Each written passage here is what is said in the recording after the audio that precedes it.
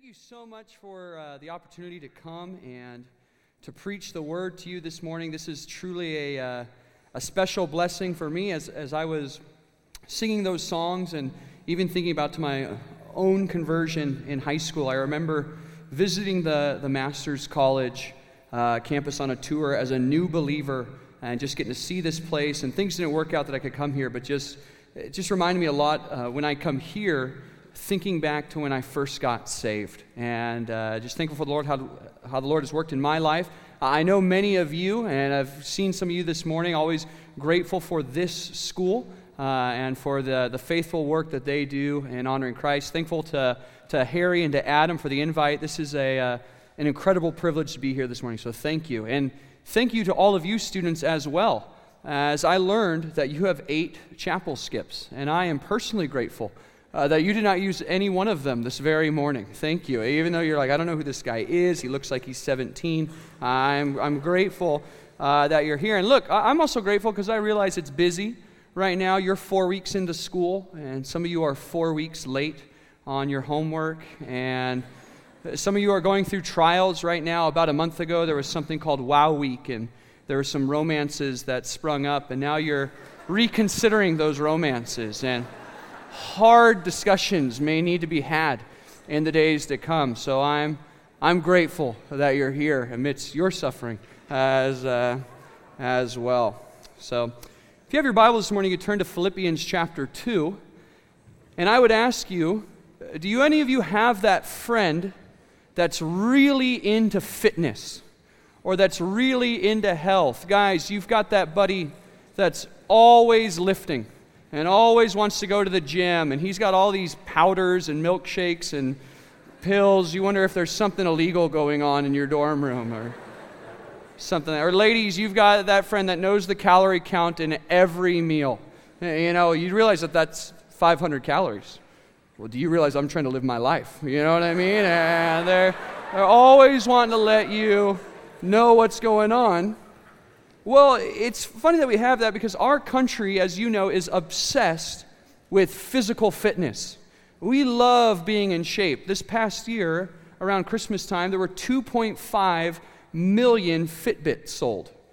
2.5 million for Christmas alone, so that people can look and see how many steps they've taken today. Some of you have already, you can look right on your wrist right now and see I've taken about, 45 steps. I woke up at 8:45, I walked to chapel, and I sat down, and that's maybe as far as you went. But our economy is oftentimes driven by this love for fitness.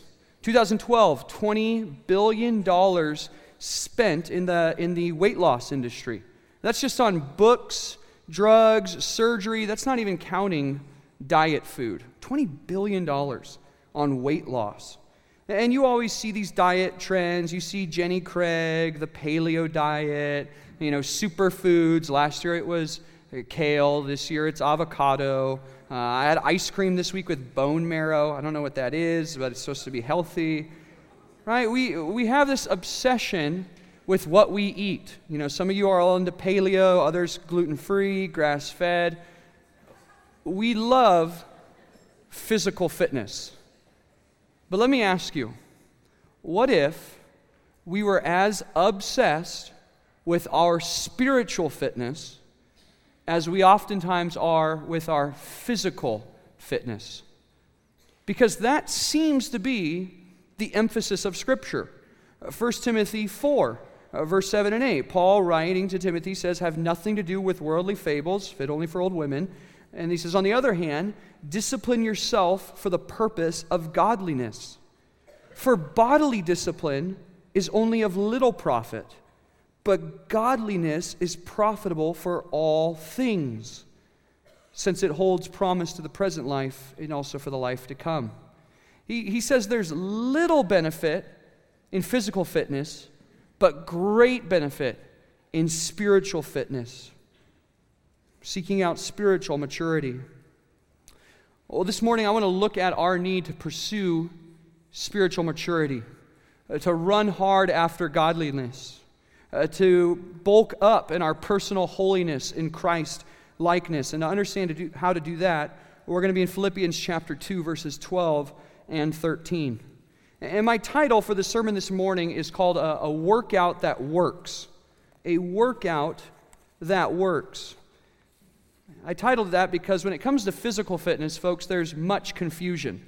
All right, there's a lot of questions. Which diet do I use? Do I go paleo diet? Do I go gluten-free? What is a superfood? I don't even know what that term means. Oh, there's all these weird initials. No MSGs, all right? No GMOs, no HMOs, no PPOs, anything like. Okay, those last two are insurances. So I made that up. That's something for your parents to worry about. You can worry about that later. But do I eat chocolate? Well, you're not supposed to eat dark chocolate, or you're not supposed to eat chocolate. But dark chocolate's kind of good for you. I'm like, what do I do with that? Do I run on the sidewalk? Is that bad for my knees? How do we go there? A lot of confusion about physical fitness. But friend, there is no confusion about spiritual fitness. The Bible is abundantly clear how you can grow in Christ-likeness and how you can grow in holiness. This is really good news. This is good news, and I hope this is encouraging for you this morning because, folks, isn't this what we want? Don't we want to reflect Christ more?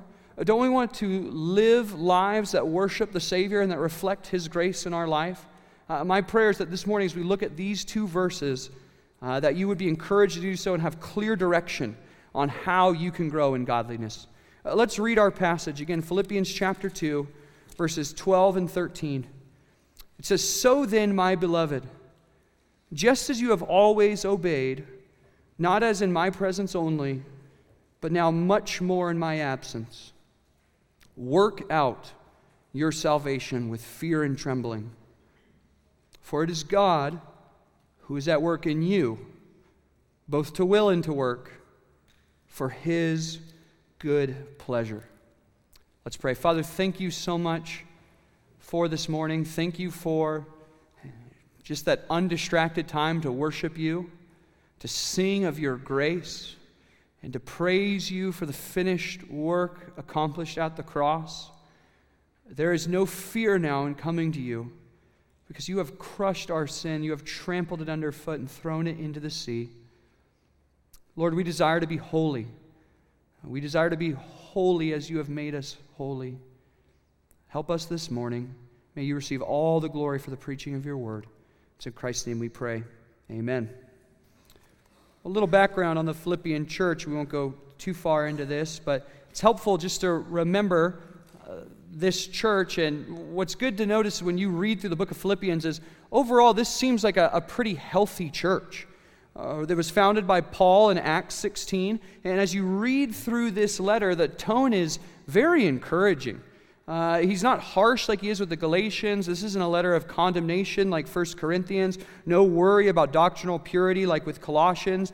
No, Paul is encouraged by these people. He says in chapter 1, verse 3, that he thanks God in all his remembrance of them with joy.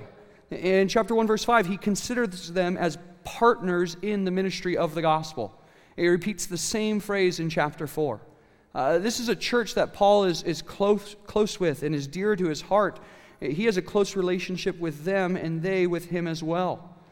Even the nature of this letter seems to imply that they are concerned for Paul as he is in prison writing this, and he wants to encourage them. They're even concerned for Epaphroditus, one of Paul's ministry partners.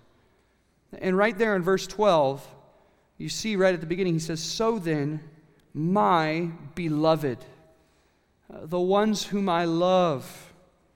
This is a solid church, a church who Paul loves. And I would ask you, what do you say to a church that's walking in godliness? What do you say to a group of believers who love the Lord, who seem to be walking in holiness, seems like they got good doctrine? How do you continue to exhort them? Paul tells them in chapter 127, he wants them to walk in a manner worthy of the gospel, that they seem to be doing that to a degree. Right? Even there in chapter 12, he says, obey that you've already been doing, right? Just as you have always obeyed. What do you say? Well, we're going to see that Paul, the command that he gives to them here is to continue in that walk. This is a command to grow, to not settle in and get comfortable, but to pursue godliness. And as we look at this morning, you will see how you should grow as well. This morning I want to discuss four aspects of spiritual growth, or 4 factors of spiritual maturity, 4 components, you could even say, to your sanctification. And as we look at these 4 elements of our growth in godliness, my prayer is that you'd be encouraged to grow as well. Let's look at these 4. Number 1, point number 1 this morning, I want to talk about your effort in spiritual growth. Your effort in spiritual growth. Take a look again at verse 12. It says, just as you have always obeyed, not as in my presence only, but now much more in my absence. And here's the command: work out your salvation. Work out. Paul's telling the Philippians to work out. What does this mean? This would mean what we kind of have the idea of what working out does mean. The idea of labor, energy, production, action. There is to be effort in working out your salvation. Something with your salvation should produce a zeal and productivity. You're supposed to do something. This word here, work out, as we try to figure this out, it's helpful to recognize that often it's used in producing something. When this word is used, something is produced. Let me help you with this. In 2 Corinthians 4, it says, For this momentarily light affliction is producing an eternal weight of glory. There's affliction that is working out, producing a weight of glory. Something is brought about. Romans 4:15 says, for the law brings about wrath. And so this word working out, there's something there's fruit, there's evidence, there's effort, and there's a product. And this word is an intense word. It's not being used lightly. It's intense effort here. So what is Paul saying? Often people might look at this and say, is this Paul commanding us to work for our salvation? Is this a command to earn our salvation? And as you know, and as we already sang, the answer to that is a resounding no. That would make no sense to think that Paul here is telling us to work for our salvation. In fact, that wouldn't even make sense based on chapter 3. I mean, if you look ahead to chapter 3, this is where Paul says, if anyone could have worked for their salvation, it was me. Starting in verse 4, he says, I myself might have confidence even in the flesh. If anyone else has a mind to put confidence in the flesh, I far more. And Paul gives his credentials of how he could have earned his salvation. Even Romans 3:20, it says, for by the works of the law shall no flesh be justified.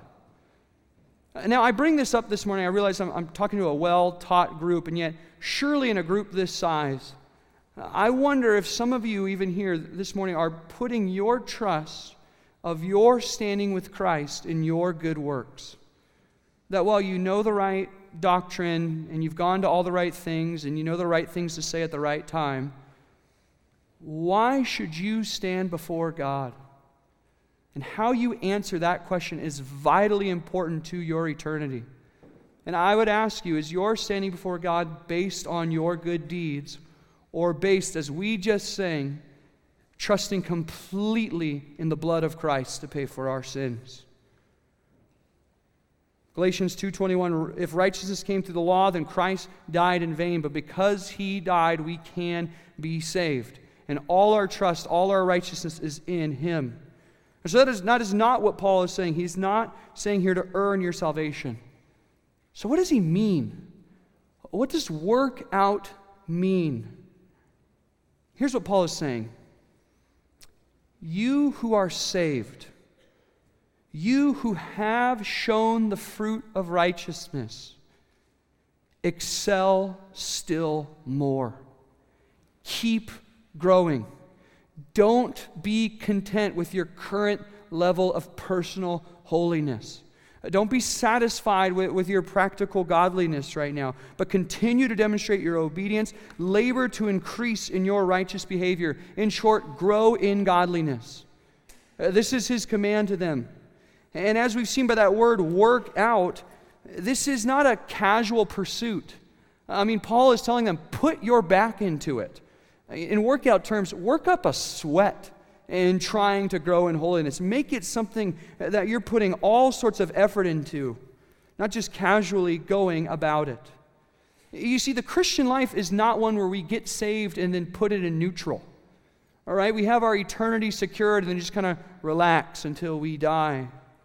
No, Paul here is reminding them that until the moment we go to glory, you and I have a responsibility with all our might to pursue holiness, to pursue active obedience. It's actually a theme that we see in the rest of Scripture. 2 Peter 1:5, Peter says, for this very reason also, for the reason of what you've been given in Christ, apply all diligence. In your faith, supply moral excellence. Pursue godliness. In fact, this is Paul's heart. Look at chapter 3, verse 12. One chapter ahead, after talking about who he is in Christ and how Christ is everything to him, he says, not that I've already obtained it or I've already become perfect, but I press on so that I may lay hold of that for which I was laid hold of by Christ Jesus. This is normal Christianity, folks. This is what our lives are supposed to be about. And if you want to grow, if you want to beat the sin in your life, if you want to put to death those wicked patterns that you see, then it's going to require effort. There's labor involved.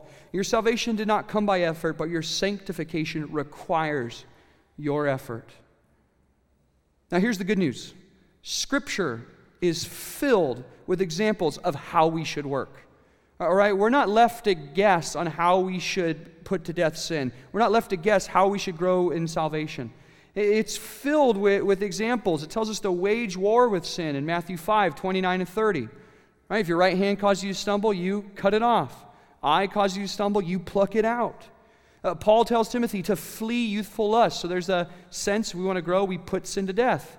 We also discipline ourselves for the purpose of godliness. 1 Timothy 4, 7. You could read Colossians chapter 3, verses 5 through 17, and see all about how we put off sin and we put on righteousness. There's plenty of examples. I mean, consider even the other means of grace God has given us. He gives you the word by which to grow. All right, we know that the word grows us. John 17:17, sanctify them in thy truth. Psalm 119, how can a young man keep his way pure? By keeping according to your word.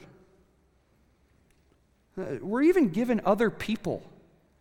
Right? I mean, this is the beauty of why God invented the local church, right? So that we could have other people involved in our lives, not just to talk with and fellowship, but to hold us accountable and help us grow and stir us on to further godliness.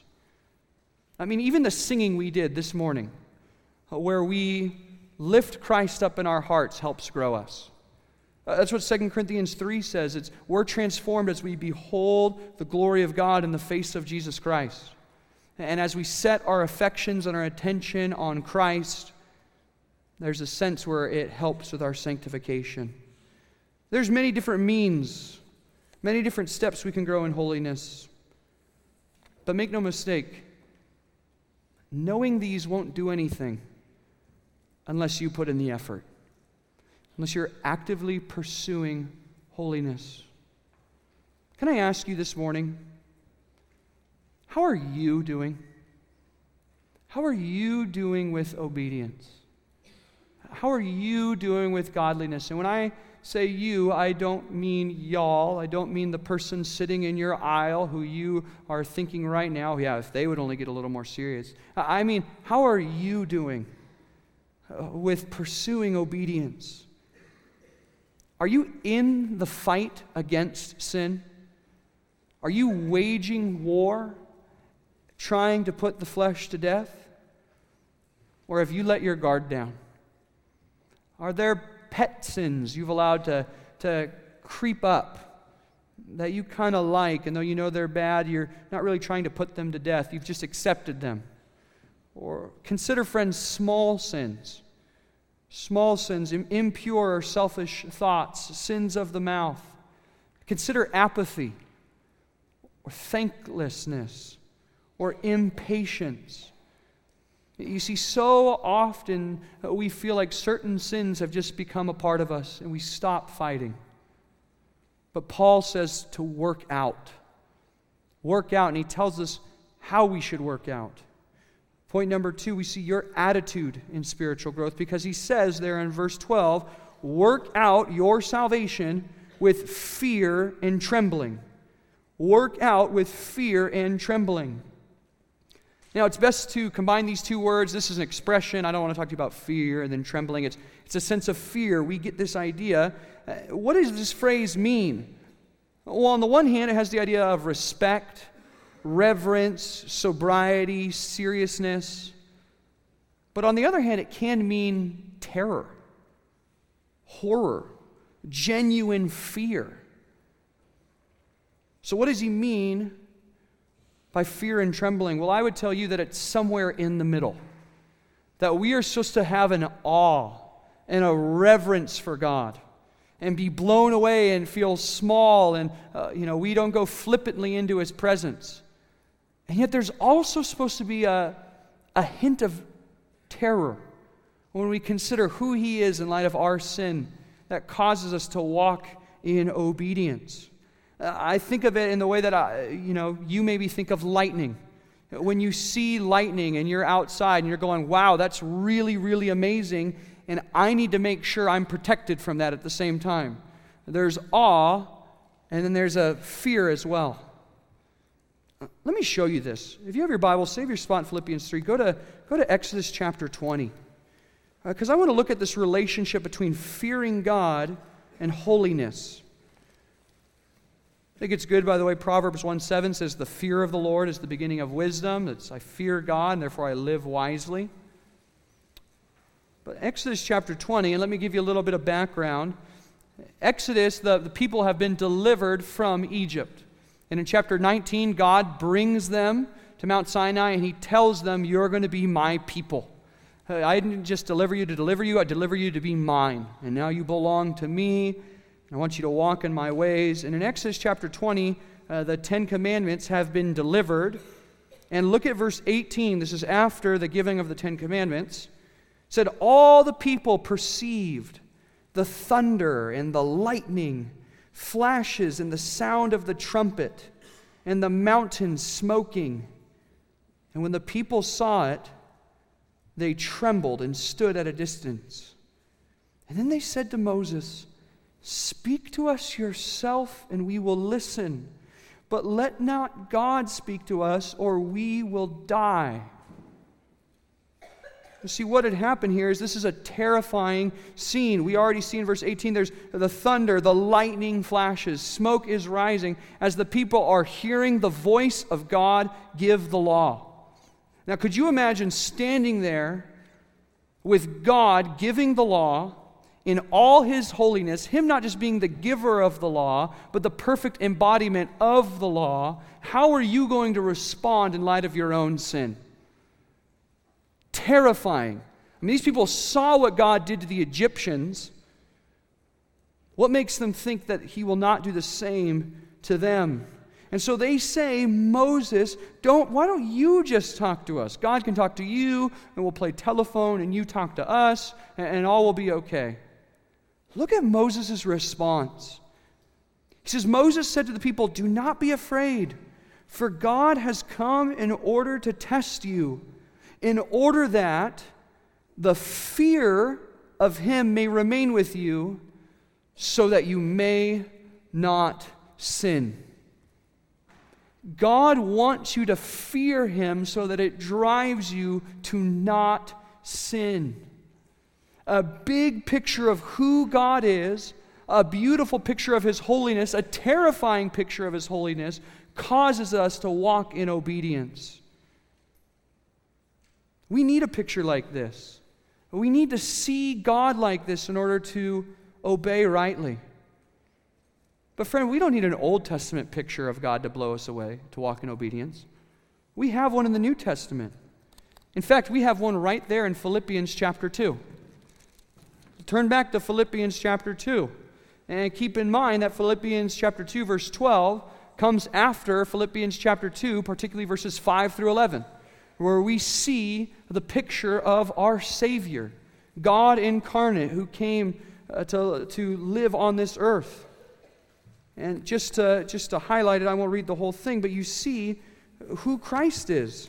We see Christ as Savior. In verse 5, have this attitude in Christ, in yourselves, which is also in Christ Jesus, who, although he existed in the form of God, he did not regard equality with God a thing to be grasped, but he emptied himself, taking the form of a bondservant and being made in the likeness of man. Being found in appearance as a man, he humbled himself by becoming obedient to the point of death, even death on a cross. The context here of fear and trembling is Christ as Savior. We get to see him as the one who paid for our sins, as the Lamb of God who died the death we should have died. And yet, the picture of God is also the picture of him as Lord, picture of Christ as Lord. Look, for this reason, God highly exalted him and bestowed on him the name which is above every name, so that the name of Jesus every knee will bow, of those who are in heaven and on the earth and under the earth, and that every tongue will confess that Jesus Christ is Lord, to the glory of God the Father. The context is not just Christ's humiliation, but his glorification, that he has been exalted, that he reigns, that God has made him the center of worship, and that every knee will bow as he judges. This picture of Christ as Savior and King, as Lion and Lamb, should drive us to awe and to exhilaration and to terror that ultimately drives us to holiness. I know that your theme this semester is Christ as all. And you've heard some amazing sermons about the person of Christ and who he is. Let me just say this. Your Christology, your view of Christ, if it's accurate, should result in sanctification. Christology without becoming more like Christ is worthless. It's absolutely worthless if you come in and learn all about how Christ is all and you're not becoming more like him. Because seeing him should drive us to more holiness. Have this attitude, fear and trembling. I think it's hard to fully understand what this means, to live life with fear and trembling. But I'll tell you what it's not. It's not flippancy. It's not a cavalier, casual, nonchalant pursuit of holiness.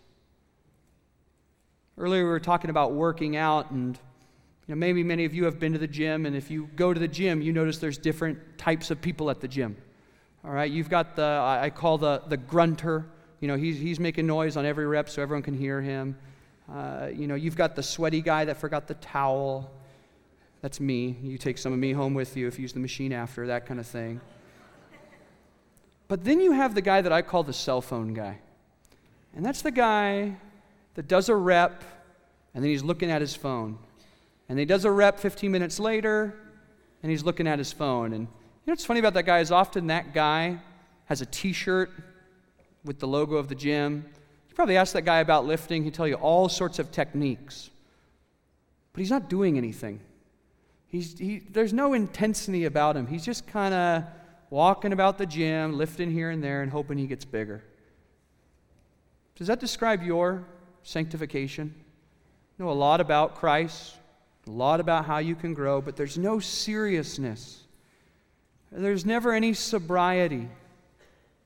Often even in a group like this where you have everyone who's a Christian, sin could be something that instead of you mourn at, you actually laugh at, and you just, hey, this is great. We're believers, so we can get away with stuff. Are you broken over your sin, and is it causing you to labor in your holiness? Work out your salvation and do so with fear and trembling. The text goes on. Let's look at verse 13. It says, why should we work out our salvation? For it is God who is at work in you. Point number 3, God's effort in spiritual growth. So we talked about your effort in spiritual growth, talked about your attitude in spiritual growth, and now we look at God's effort in spiritual growth. It says, for it is God who is at work in you. God is at work in you. This is a similar word to verse 12. You work because God is at work in you.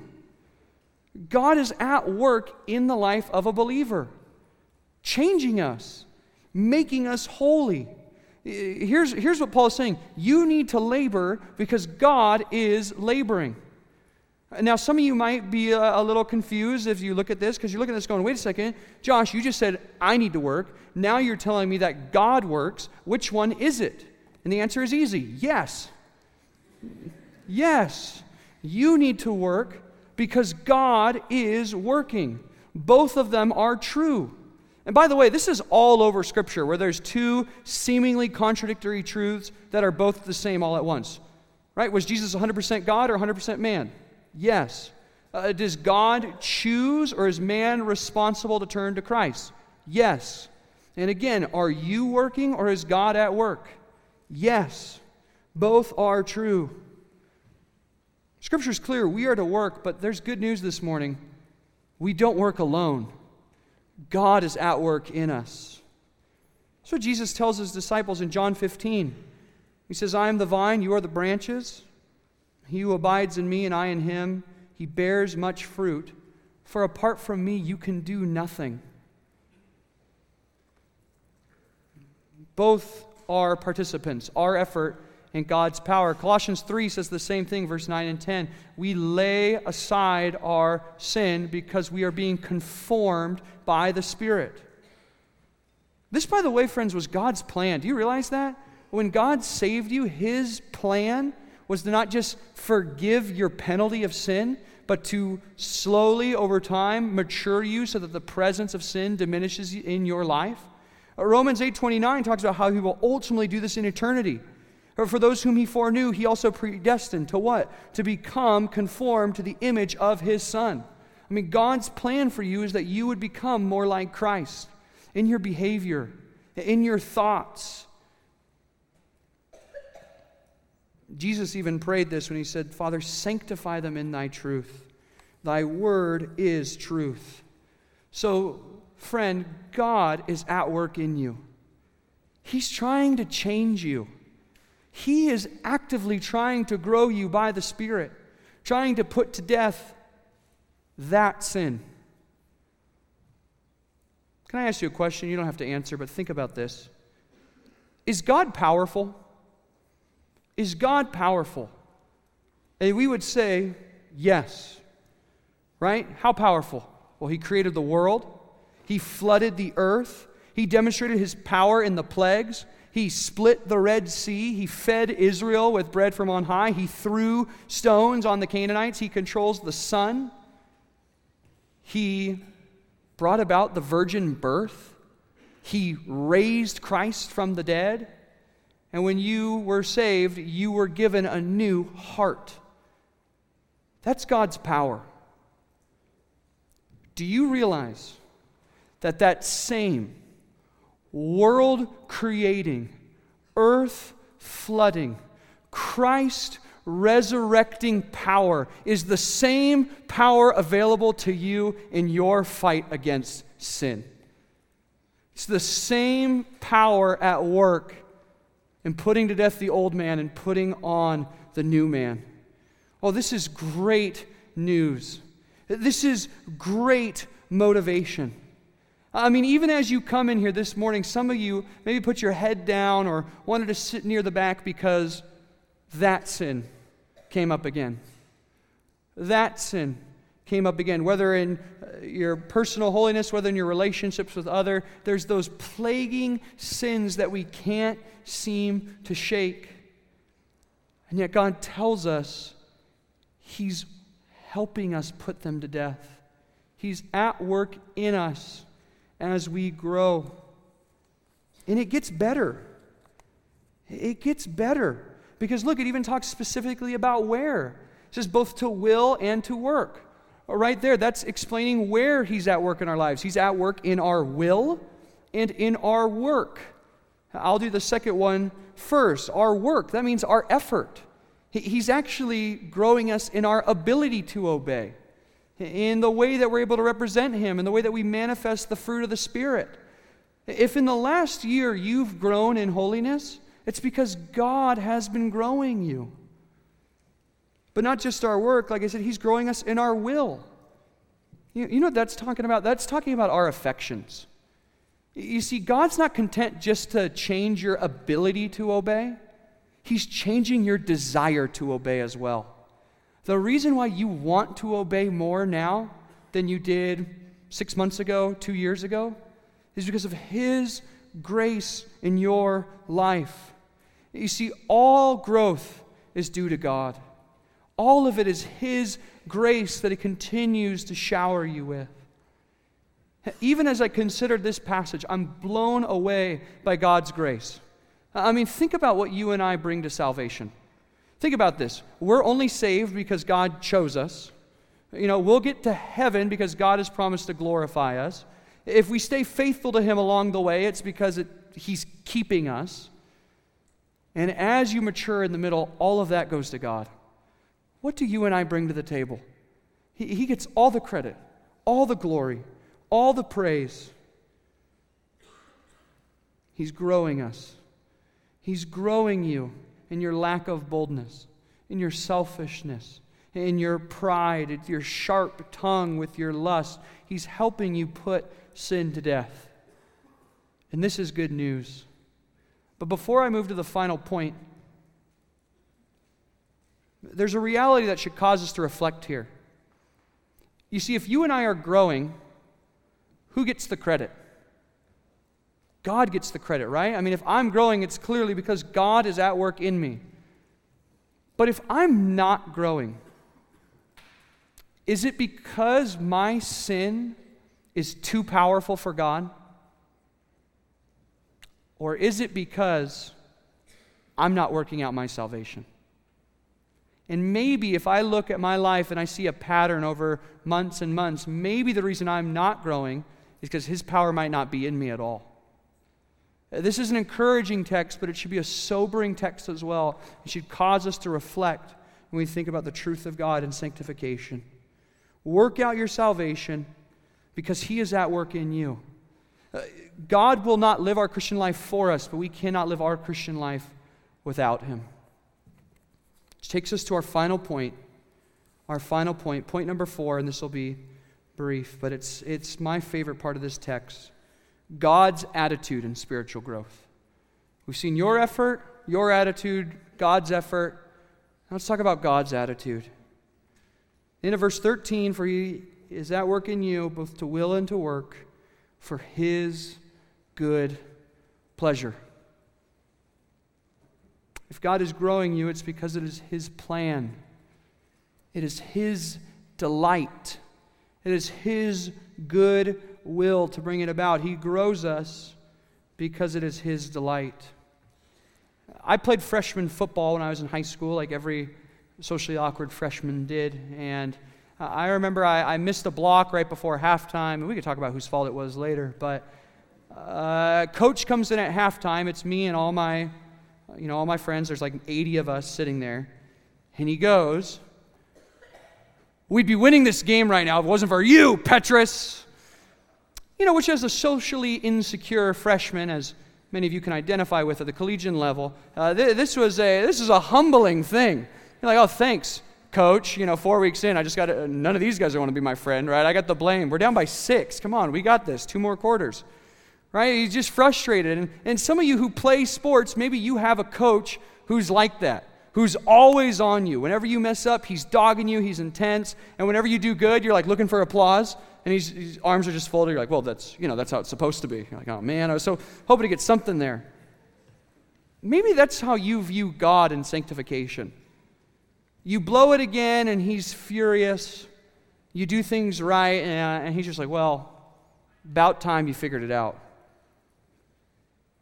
You know what this passage teaches us? It teaches us that God is not like that football coach. God loves growing us. It is God's delight to grow us, to change us. He takes great pleasure in conforming the redeemed to the image of His Son. It's His joy to do so. He is not a reluctant sanctifier. He is not a frustrated sanctifier, thinking if you would just get your act together, I wouldn't have to work as hard.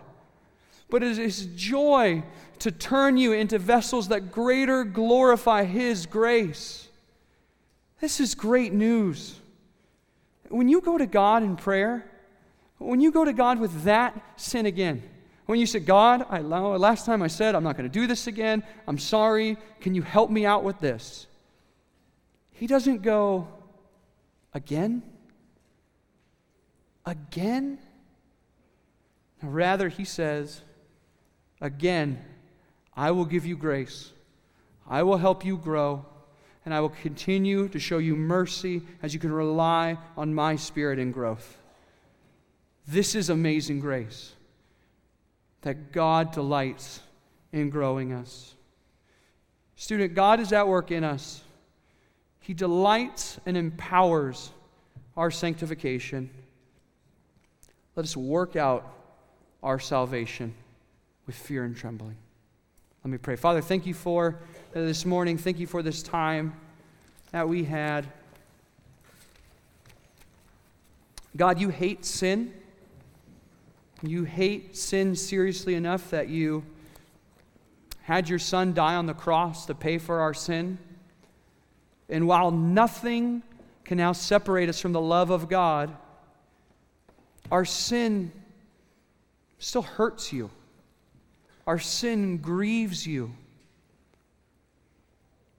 God, help us to be grieved by our own sin.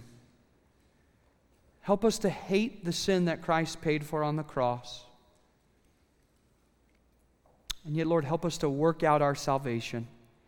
Thank you that you are at work in us, and that you will help us to defeat the sin that you've already paid for, and that you do so with delight. We're so grateful for your love for us. And it's in Christ's name we pray. Amen.